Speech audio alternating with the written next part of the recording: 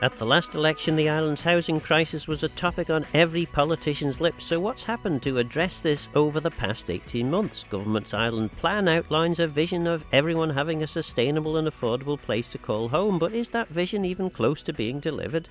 I'm joined in the studio by MHK David Ashford, Douglas Councillor Devon Watson and Port Erne Commissioner Hayley Fox, who will be helping me quiz the Housing Minister Chris Thomas.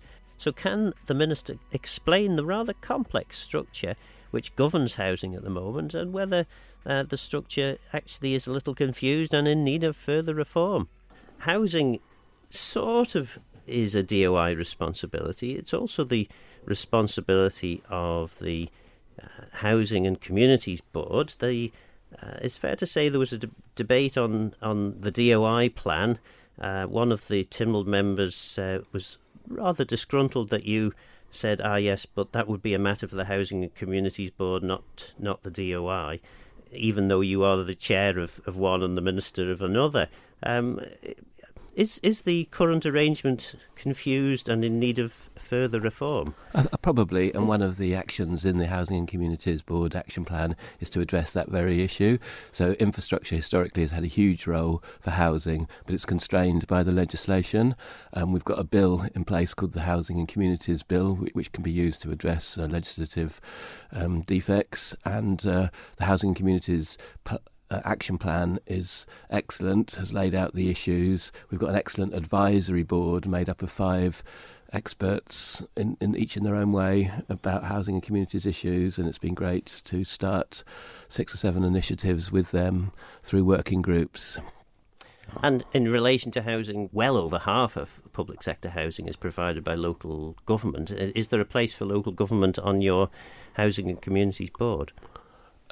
We have lots of ways of liaising with the housing providers. So in the late summer, early autumn, we went out around the regions to have discussions with officers and commissioners and councillors about housing matters. On the table there was the concept of fixed-term tenancies and review of those. On the table there was the concept of how we fix rents each year, because at the moment we have quite a political process and that's perhaps not ideal. On the table there was the whole future of mid-rent housing. And finally, I think we talked about the use of a software programme called Civica, which Douglas Borough Council use and the Department of Infrastructure use, and we would like to make available to all housing providers. We also have things like Clerks Forum and Housing Professionals Forum, so I think that's the way that we will continue to talk with housing providers rather than through the Housing and Communities Board, because ultimately the Housing and Communities Board is advisory. It's made up of somebody who has an expertise in dealing with homelessness, somebody who's an estate agent, somebody who's a bit of a property developer, and those sorts of skills. And I say it's had a role, it's laid down a programme, and we've got long established 40, 50, 60 years of activity with housing providers around public housing. And presumably the role of this board is to try and pull together all the various elements of government that have some level of responsibility, and perhaps come up with some overarching policies. Well, some politicians are more focused on policies and strategies, and other politicians are more focused on actions and doing stuff. And I think the last 15 months has been about actions and doing stuff. So DHSC took primary lead in putting together a better solution for dealing with homelessness, and made good progress with their Department for Enterprise at the Land Registry is responsible for taking money off people for land transactions, and they've carried on leading in that space. DOI has carried on with housing providers in terms of public sector housing and expanding our mid-rents. If we go to things like the Empty Properties Initiative, because we have a massive issue in the Isle of Man with vacant properties and derelict properties and brownfield sites, I suggest that the lead on that has been taken by people like the Manx Development Corporation and underneath the Brownfield Regeneration Steering Committee that David helped set up, and also by what's called the sort of planning reform programme in the built environment. I'd say they had the primary lead, which is sort of DFE types. David Ashford, you have had various experiences in relation to housing. You've been the lead councillor on housing for Douglas Borough Council, and also for a brief period. You were Treasury Minister and had to pull together a budget with various commitments in relation to public sector housing. Do you think that the kind of piecemeal approach to housing that we have is conducive to addressing what was described, certainly by many at the last general election, as a housing crisis? I think housing is going to be absolutely fundamental to the future of our Ireland, and this administration has to ensure that they get the housing policy right. And that's across the board, not just social housing, but also private sector housing in terms of rent to buy, in terms of first-time buyers, second-time buyers. All of it needs to be in the mix and all of it needs to be joined up. That was the purpose of the Housing and Communities Board being created at the start of this administration, was to pull all those strands together and give it one joined up place. We both know, Phil, we've both battled at times with one department doing one thing and another department doing another. And this is now where it's got to stop, because if we don't get housing right, then we won't deliver on our economic strategy. We won't deliver on the wider Ireland plan, because everything that we do is embedded under the housing policies, because we will not attract people to the island if we haven't got housing correct. And do you think, the Minister obviously believes that he's been all about action and hasn't had time for strategy and policy. Are you convinced that the government generally has delivered the sort of action that many people on the doorstep would have been expecting? I think progress has been made, to be fair to Chris and the Housing Communities Board, and Chris has laid out some of the actions that the Housing Community Board's taken. But the proof will be in the pudding once the draft Housing and Communities Bill actually comes forward and what it does. I think one of the problems is when we talk about housing, we still talk about different types of housing in isolation, in silo mentality. So we'll have a debate about social housing, we'll have a debate about private sector housing, about first-time buyers, not realising they're all actually intertwined, and that unless we actually treat them as one overarching policy, then we will not deliver on housing. We've got to stop this silo mentality of discussing and placing issues in boxes when it comes to housing. It's about the overall housing mix on the island, because not everyone is always going to own their own home. There's always going to be a need for social housing. There's always going to be a need for a vibrant rental sector as well.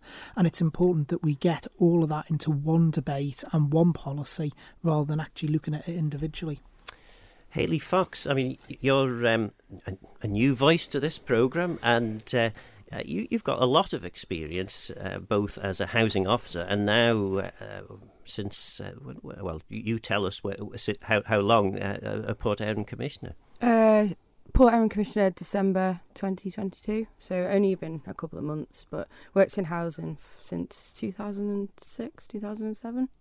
So you've had a lot of experience from the other side of this debate, from the officer side trying to deliver housing. Are you convinced that we've got things right in terms of the way in which housing is delivered on the island? It'd be easy to be overly critical of certain administrations, past and present. I think the changing landscape of housing, especially after the pandemic and rising costs and things, has made a lot of things a lot worse. And as David said, you can't look at housing in isolation, private sector, private rented sector, social housing, because they all influence each other. Private rent's going up so high, we see this every day. People who can't afford their rent, they then don't qualify for social housing because the income limits are too low. They're all intrinsically linked. So I think, as has been pointed out, there is an all-island crisis with all housing. And you're engaged with, you work for Castletown Commission as housing officer, and you're engaged with a development at the moment. How does that work? Because there's a government involvement in this, there's a Castletown Commissioner's involvement. How does that all work from an officer perspective? Well, I obviously came into Castletown Commissioners when the project was already in its inception, but the way I understand it, obviously the DOI set out the parameters, specification, and our project managing it through the petition process that we've been through with them. So they largely control quite a lot of the design standards and different spec of the project. We've been able to have some influence on that, but it's largely the DOI that have led the project. And it's Castletown Commissioners' money? Because again, I think most people listening don't really understand how all this works. Who actually pays for the housing? Well, the taxpayer, obviously. We've had to petition for the fund that's it's borrowed over a 30-year period, I think. I might be wrong. I'm not sure on the figures with that. As I say, I wasn't involved in the project at the beginning. But the money is borrowed from government by us through a loan basis. So. Yeah. And then you pay back the loan, but there's also a deficiency payment which covers a lot of that, which you get again from, ultimately from Treasury through the DOI. Yeah. Yeah. Okay. Devon Watson, you've been suspiciously quiet in the corner there. You're now the lead councillor, I think, for housing in the Douglas City. Is it Douglas City Council yet? Yeah, 100%. Great. So what does that role involve? Because Douglas is Douglas the largest actual housing owner on the island, public sector housing? We're the largest public sector housing owner on the Isle of Man. We have about 5,400 tenants, 2,500 properties, and what our role is to build and maintain existing social housing. So we've recently put out a 10-year plan, and obviously that's going to be made public fairly soon. But our job is to not only expand the amount of social housing we have, which is absolutely critical, but then also at the same time improve maintenance and communication with tenants that we currently have. Obviously, we're a large organisation relative to the Isle of Man, and sort of providing that housing is absolutely essential. One thing I do want to sort of touch on is the assumption, and I think there's a big public assumption when we talk about local authority and social housing as being sort of this massive cost on the taxpayer. One thing I would like to point out, though, is that it is probably the most efficient use of public funds in alleviating poverty of any government program that we have, right? If you look at my private sector rent, I pay about £1,450 a month for a 3-bedroom house that I'm going to be moving into. Just signed the lease like a few days ago. There are no other options, right?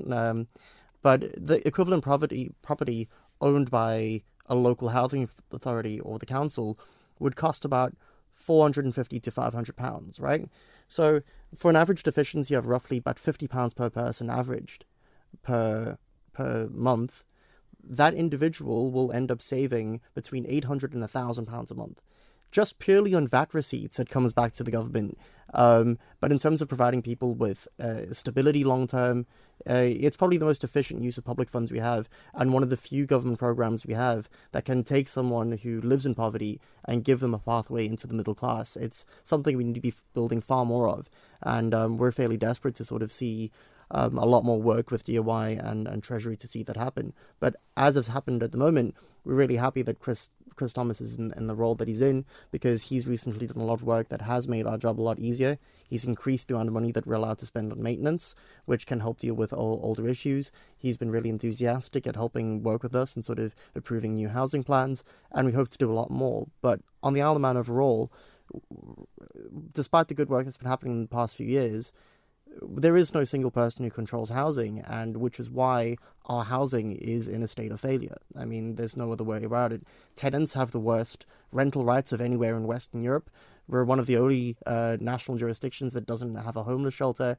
Housing prices grow unabated, and we lack certain things that even the Scottish government, with a lot less power, has managed to implement, such as rent control.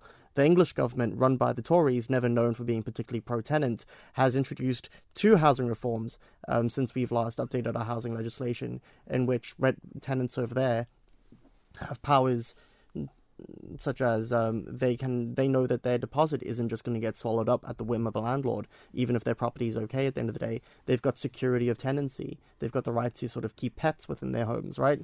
So tenants on the Isle of Man are in a lot more precarious position, which is why when you don't get any of the tax benefits over here when you're below like a certain income threshold, but you pay twice the rent that someone in Yorkshire does, why would you stay on the Isle of Man?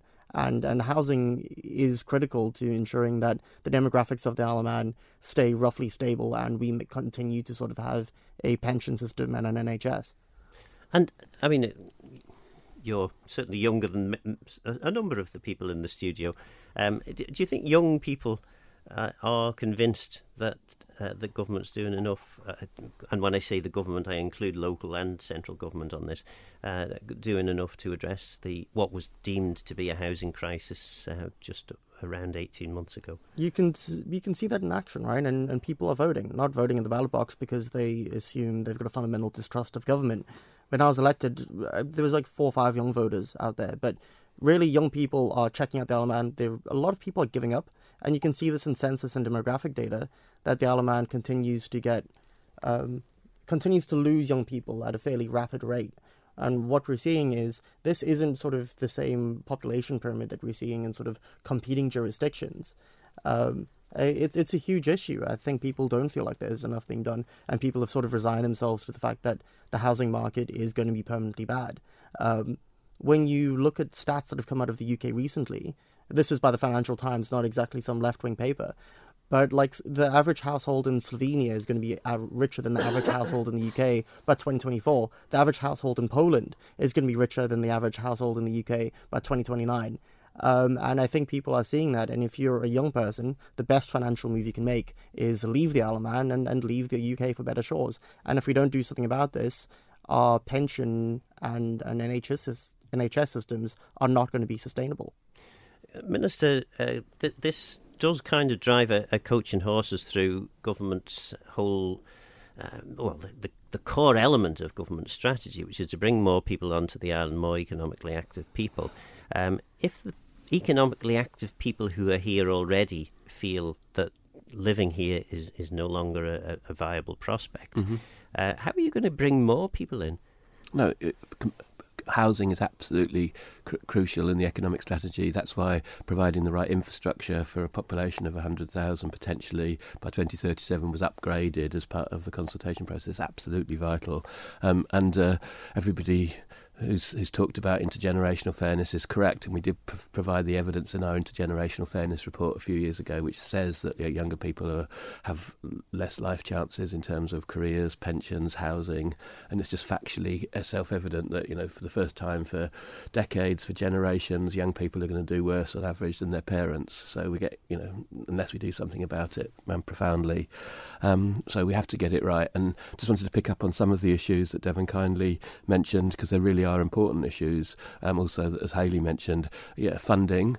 DOI pays 6.5, 7, 8 million for deficiency. The rest is paid by rents, and it is a really efficient measure. But Douglas is incredibly ambitious. It's got a huge investment plan, and so Treasury and DOI have to be concerned in as much as we've got to make sure that we get the value for every pound spent in terms of that deficiency payment. And we have a system called BRICS in the DOI, into which the data is working. We're putting on it. We're thinking about changing. Just in relation to the deficiency payment, then, just explain to those who don't understand, and to be fair, it's not the easiest and straightforwardest of formulas. How does this actually work? So since 1999 in the Tynwald resolution, basically we at DOI do work with local authorities and approve things just as Hayley described, and then through the year and at the end of the year we make a transfer over to local authorities to help them with their maintenance, with their investment and the like. So that's what the deficiency payment is. So, Castletown doing this huge project in School Hill, West Hill. You also have your own housing reserve. By chance, I was looking at your accounts and Douglas's accounts and all the other local authority accounts. Yesterday, you have 1.2 million. You don't actually have anything in your housing reserve. But all these things are looked at in the context of how the deficiency payment is paid to the local authorities. And that's one thing that we're worried about, because if we are going to be able to say to Douglas, do more, it's got to be finance from somewhere. So I hope that's enough. But I wouldn't mind coming back to address the issue of homelessness and occupancy deposit a bit later on in the programme if there's time. I guess that's one of the issues, right? I mean, we've taken this really critical national issue and we've given perhaps the largest issue facing the Isle of Man, and we've given it down to local authorities. And yeah, we were ambitious, and I think it's because Douglas is building a lot of social housing that obviously there's a lot more financial pressure, because I think there's a lot of people, both on an officer and a council level who recognise a housing crisis, and if we don't do something about this, not only do we suffer. I mean, it would be far easier for us as a local authority to say we can't really be bothered building any more social housing. We just put all this money into maintaining properties and sort of making sure things are okay, because it's complex work. But I think that generally what we need is a government project, like we had after the war, really, that will focus on sort of providing decent, affordable housing for a lot of people. And I think a lot of that comes on government, and there's a lot of really good, hard-working government. But there also does need to be a lot of pressure put on the private sector to say, hey, guys, I know that recently the Manx Landlords Association did complain about even the existence of a register, right? I mean, these are the bare minimums in terms of what we need in order to sort of ensure basic regulation of the private sector, because it does need to do its part. When you end up having, so I pay more for a one-bedroom house, or I did pay more for a one-bedroom flat than I would for a four-bedroom public sector house. And obviously that puts a lot more pressure on local authorities. And every week we have an allocation meeting where we have to choose who gets social housing. So we sit in a room and you have to make a choice. Does it go to a homeless young person, or does it go to an older person with disabilities? And these are heart-wrenching, extremely difficult choices. And it puts this extreme amount of pressure to build more social housing to get it done. But if there was better regulation and protection, and perhaps even vacancy taxes that brought more properties into use, it would sort of make the housing situation a lot more stable and a lot easier to sort of finance. David Ashford, I mean, you're, I was going to say you're in that sort of rare position of being in a government that's only existed for just under 18 months, having been part of the government and then also been outside of government. But actually there's a growing number of members who can join that club. But from your perspective, I mean, obviously after the election, housing was a really big issue. It was every candidate had raised this as a big concern. Government obviously sat round and came up with plans. Obviously, we know that you had to leave government just before the summer. Are you convinced that all the plans that had been laid down were sufficient at the time and are actually being implemented? Well, I've always made quite clear that from my point of view, action plans and strategies are great. But Chris said there's different types of politicians, and I'm one of those politicians that likes to see action. Because one of the things I've seen over the years in my involvement in politics is you can have wonderful colour glossy documents which say absolutely wonderful things as to where you want to get to. But if you don't actually take the journey and do it, that's all they are. They're words on a page. And one of the things we've got to ensure for all of us, be it at local authority level or national level, representing our constituents, is that housing doesn't drop down the agenda. Because Chris is quite right when he says housing is absolutely fundamental to everything. And we also mustn't slip back into a trap of this one size fits all. So even if you look at social housing and local authorities, different local authorities have different needs when it comes to social housing. Devon's just pointed out there about single individuals, and unless something's radically changed in Douglas, which I don't think it has, the vast majority of Douglas's housing list, the people who've been waiting the longest, are people after 1 or 2 bed flats, who are single couples or don't necessarily have children. Whereas there's other local authorities I know who are crying out to try and house 3 bed families. So we've got to stop this whole trap of we'll design something and that's it, and trying to smack square pegs into round holes. And the Housing and Communities Board and Chris carry a great burden on their shoulder because they're the people who've got to deliver this. That board was created, as I say, to pull everything in from government, all the disparate strands you spoke about, where one department would do one thing and the other department over there would be doing something different. That board has to deliver, because if it doesn't deliver, we don't get the economic strategy, we don't grow the population, and that then has fundamental effects on our island going forward. So we've got to actually start moving it forward. I think the plan that's in place from the Housing Communities Board is great, but I'm always cynical in nature, Phil, and I'll start believing things when I actually see them in action on the ground. Well, we'll take a short break and come back after these adverts. Hayley Fox, when the government plan sort of first became public, I think there was quite a reaction, particularly among people of younger people, young economically active people, who were saying, well, this is all well and good, but we can't afford to live here. Do you think enough has been done to convince that generation that actually government's on the case and things are going to change? In a nutshell, I'd say no, to be honest. As someone that falls into that category, who is also, like Devon, privately renting at a premium, a 2-bedroom property is £1,200. If I want to stay south, you're talking even more than that. I don't qualify for social housing. I don't earn a bad wage, but it's not going to be enough to be able to buy a house again now. So no, speaking as somebody who's living that experience, I don't think there is. And what would you like to see? I mean, putting aside your Port Erin Commissioner's hat and your Castletown Commissioner's housing officer hat, many hats. Yeah, but what would you like to see in terms of the overall picture? Maybe there are specifics in Port Erin and Castletown you can refer to as well. I appreciate the south is a very expensive place to live anyway, but all Ireland, the rents are out of control now. I speak to Housing Matters 3-4 times a week some weeks, saying that they just don't have anywhere for people. Then that's causing a lot of people to end up being of no fixed abode, which is far worse than it's ever been. There's not any real allocation of points for that. You can do an assessment to see if people are homeless, and there's some arbitrary points applied, but there's not really an assessment process to push them further up the list. There's nowhere to put them in the meantime because there's no legislation. We have no obligation as a local authority to house people. We have no emergency housing. I know that's digressing slightly from the young person situation you're asking me about, but there are a lot of single, especially males, that are homeless on the list with me at the minute. And then that feeds into mental health. You know, they're a huge category for, obviously, suicide. So all these issues are all affecting people's well-being. Minister, I mean, you were hoping to return to this subject, so Hayley has very neatly brought you the opportunity. How does government, what has government been doing? Because I think you have been active in this area.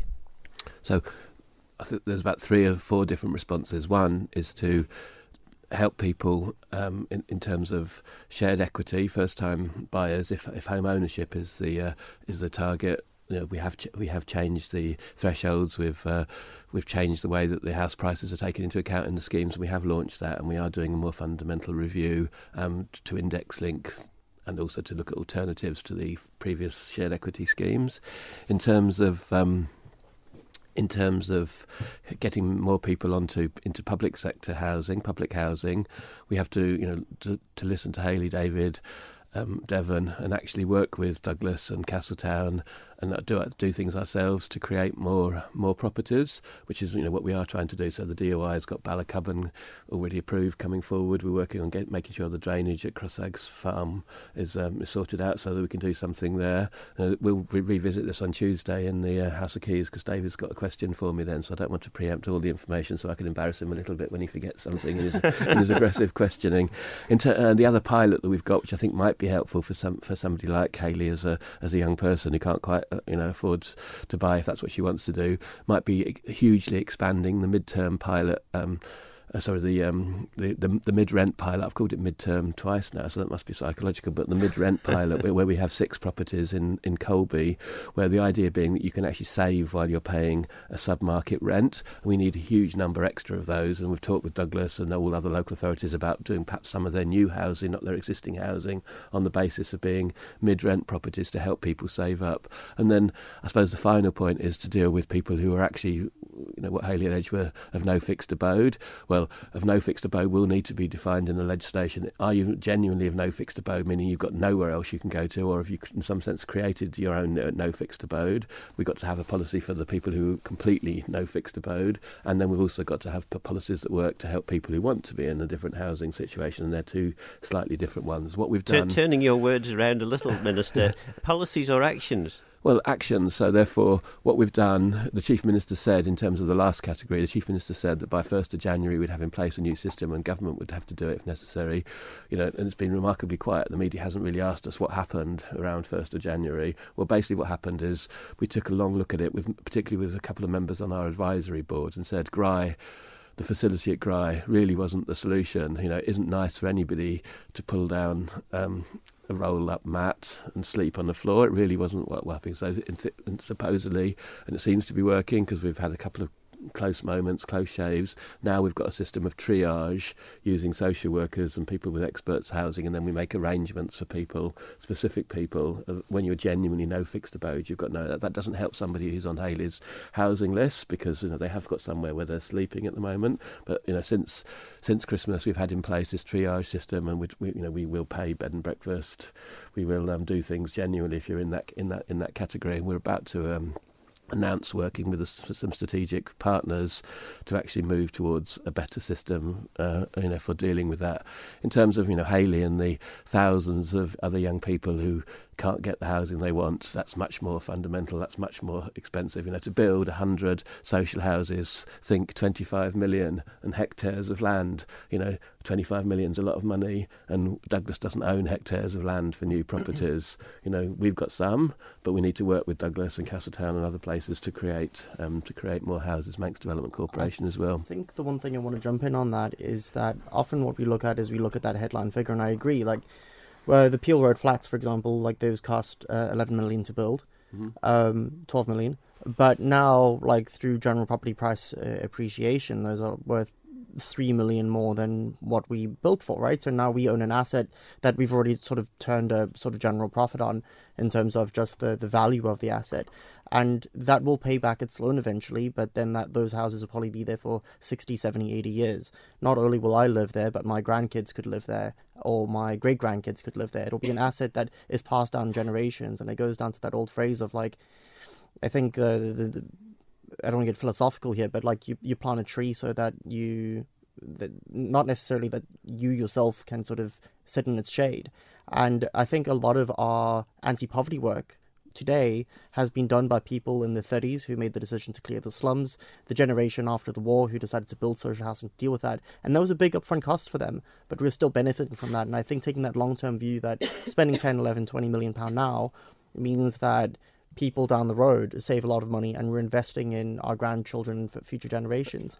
But one thing I want to point out that we aren't talking about a lot is a sort of NIMBYism. And that's the biggest cause, I think, of driving our housing crisis, apart from global interest rates, is the fact that we talk about a housing crisis in an abstract fashion. But when it comes down to building more houses, which therefore increases housing supply, which decreases shortages, people are suddenly opposed, right? So we recently have an MDC development in central Douglas. And what that'll do is, for absolutely zero cost on the taxpayer, add 133 homes to the housing supply, and that will reduce pressure. Even if these were all mansions, high-quality luxury flats, that reduces pressure on high-end flats or mid-rent flats, and these effects do eventually end up trickling down. Japan is the only society in the world, in the developed world, that has falling housing prices because they've got a pro-building approach. But then what happens is when we move towards this approach of building more housing that will eventually be sold on the private market, a lot of politicians have a direct electoral incentive to oppose it, right? Because existing residents have concerns about parking, direct residents just don't want additional people living near them. So you end up having this perverse incentive in which, because you were elected by homeowners, you have no accountability to the potential residents who could live in your area. So our direct electoral incentives mean as though every individual MHK and commissioner and councillor has an incentive to prevent housing from being built near them. And that's an issue, especially when elections can be swayed by 30, 40, 50 votes. David Ashford, when the whole matter of the 15, I'm still not at all convinced that targeting 100,000 people was the highlight and the main sort of policy theme of government's economic strategy. It seemed to me like shooting yourself in the foot a little bit. But the obvious question that I asked is, where are all the houses going to go? And it's fair to say that ministers looked at the floor and shuffled a bit and were rather embarrassed, and then said, oh yes, but it's all going to be brownfield development, so we don't need to worry about the not in my backyard argument. It is, though, I think Devon makes some pretty solid points about where MHKs end up. A certain proportion of the electorate tend to go out to vote. They tend, property owners are more likely to vote. Older people are more likely to vote. Older people are more likely to own properties. So doing things that potentially impact on their main asset is something that is going to have a big impact on people's choices when it comes to election time. But also, that's changing hats for a minute. That's also, just following on from Devon, one of the reasons why it's important we have an independent planning system. I don't think we're ever going to remove NIMBYism. I think it's the old joke, isn't it, of we need 10,000 houses and we need them now, but not round the corner from me, sort of thing. And you're never going to remove that attitude. It's one of the reasons I've campaigned for many years that instead of this, to me, it's nonsense of having area plans. We need one all-Ireland plan when it comes to planning, because you just mentioned again about piecemeal things, Phil, and that's one of the most piecemeal things going, because by the time you've worked your way around the 4 area plans and you've done the final one, the first one's well out of date. And also when the inspectors look at area plans, they're looking at that little microcosm. We need something that actually says this is our Ireland plan, and be upfront to the public and say, if we're wanting to go down this route, this is where we need to be, this is where the build needs to be. You're never going to remove objections, but one of the reasons I chair the Independent Planning Committee is they will take into account objections, they will look at it, but they're not driven by what politicians say. The politician might oppose it, but they don't make the ultimate decision, the Planning Committee does. And that's very important, that there is that independence in the system. In terms of social housing as well and the need, I mean, Devon had some very good points, and he mentioned there about when social housing was developed, referring to Lord Street flats, which was an area I used to represent when I was on the council. They were built to clear out the old Barrack Street slums. It was a slum area around there prior to their building, and to actually give people proper, affordable, at the time, what was modern accommodation. State of the art, in fact, if you go back to about the 1920s. And that's what we need to get back to not seeing social housing as some sort of offshoot, but as something that is affordable, of proper quality, that people can be proud to live in. And actually, some of the social housing estates I have, Williston, Douglas North, they have the best community spirit. They have people who've been there many, many years. We've got some people in Williston who still go back to having been there from the 1950s with their pets since their parents. And that's what we want. We want to build great communities. It's there in the Ireland Plan, and that's one of the main targets, Housing Communities Action Plan. One thing I just want to pick up on, though, is Chris has laid out an awful lot of great things to drive forward, but a lot of that's going to need underpinning with legislation. Now, if you look at the Ireland Plan and the most recent update that came from government, which was discussed in January's Tynwald, on page 21 of that Ireland Plan, it says a modern housing and tenancy law with the Draft Housing and Communities Bill coming forward, what's now last month in January. But then you fast forward about 20 pages to page 40 of the Ireland Plan, and where is it in the legislative programme? It's phase 5.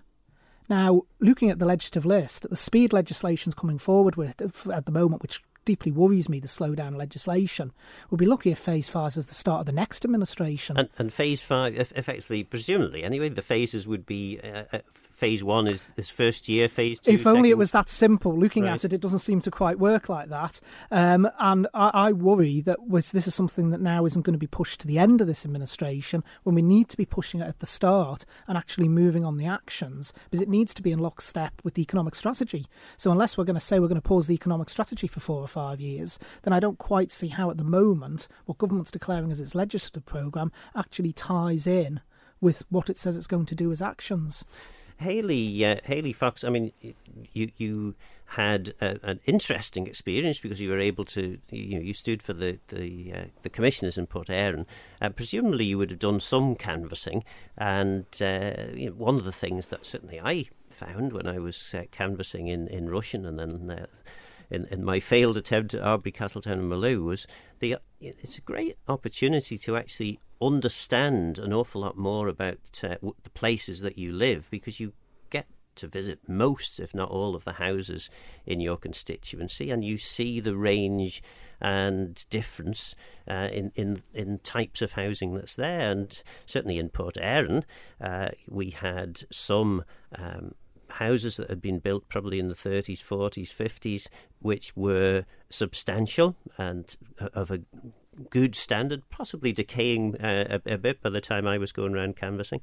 And then you have relatively new houses which are quite tiny in comparison. Is that something that you've noticed, or is that something perhaps that we're getting wrong in relation to public sector housing, or indeed any sort of affordable housing?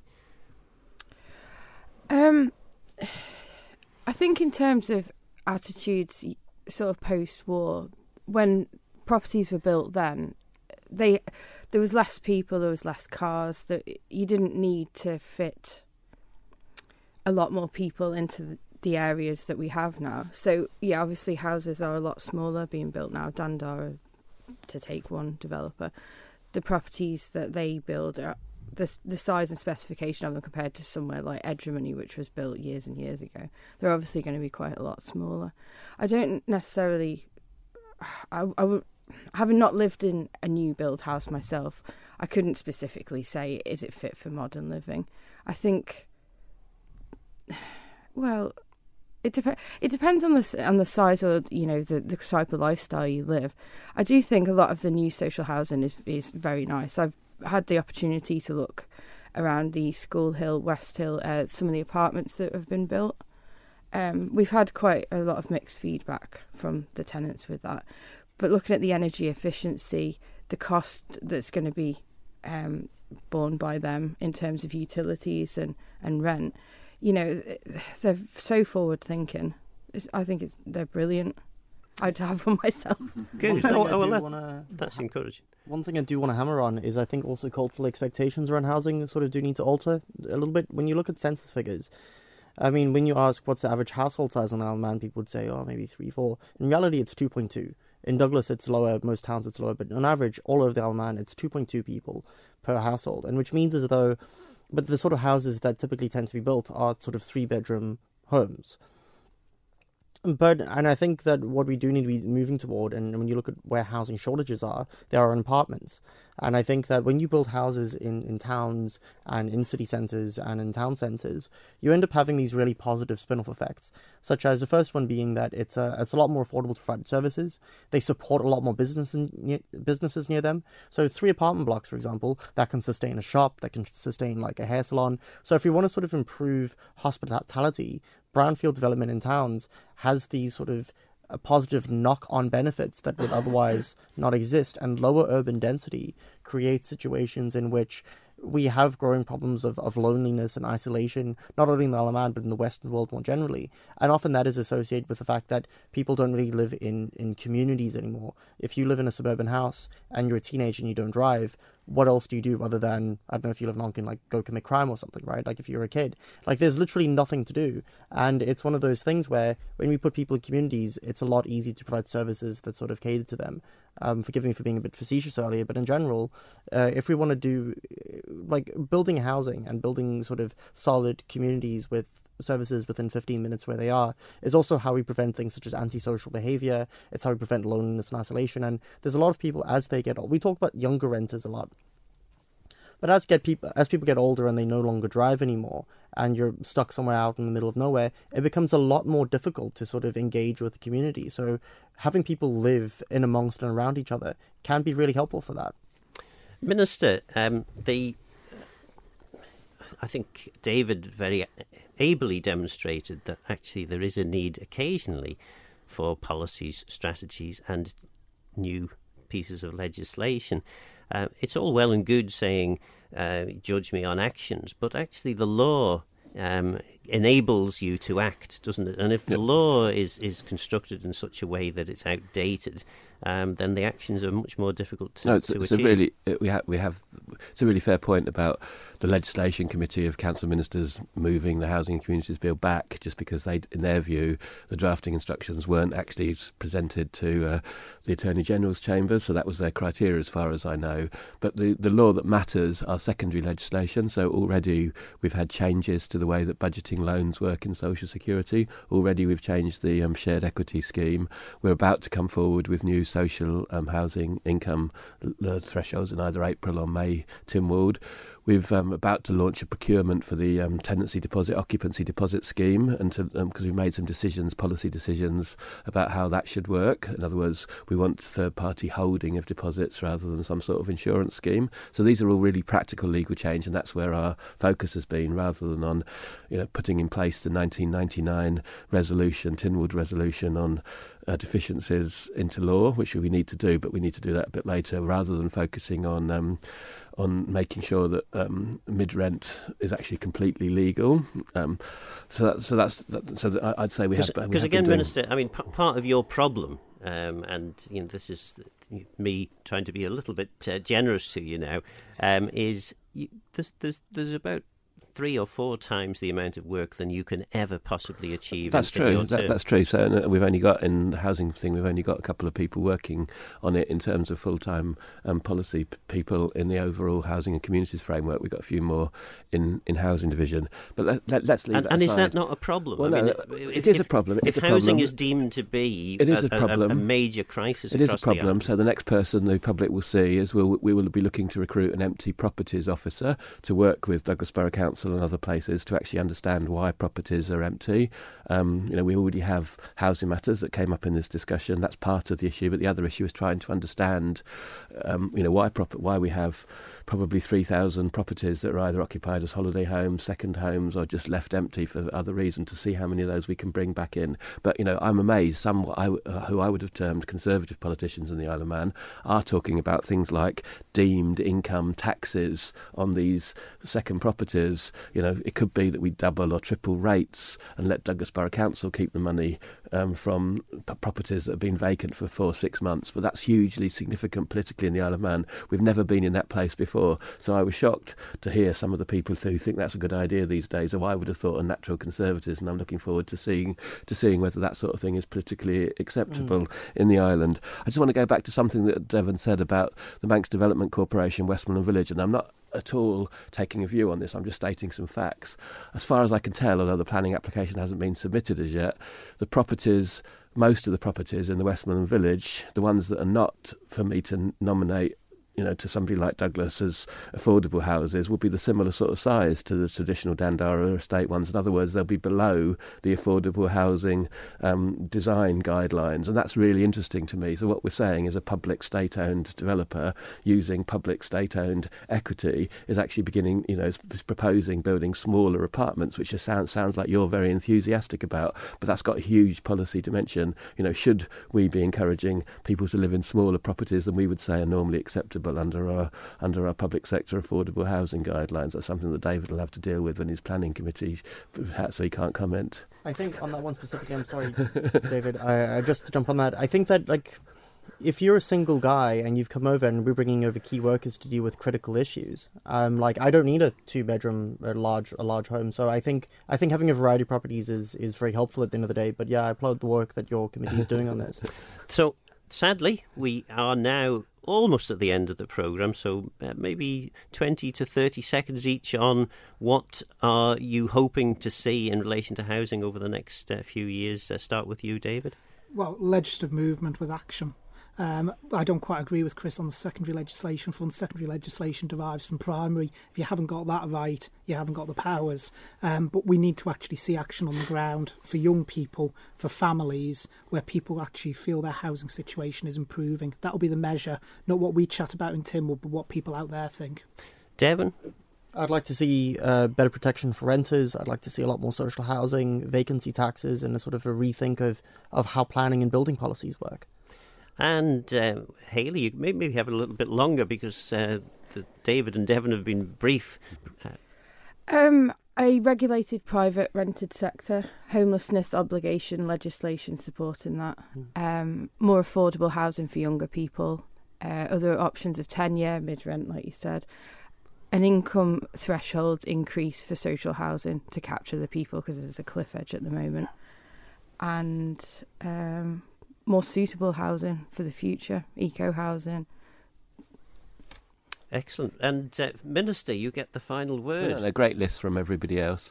One issue that hasn't come up so much in our discussion would be fixed-term tenancies, because we now have 54% of people on the island in public sector housing who do have fixed-term tenancies.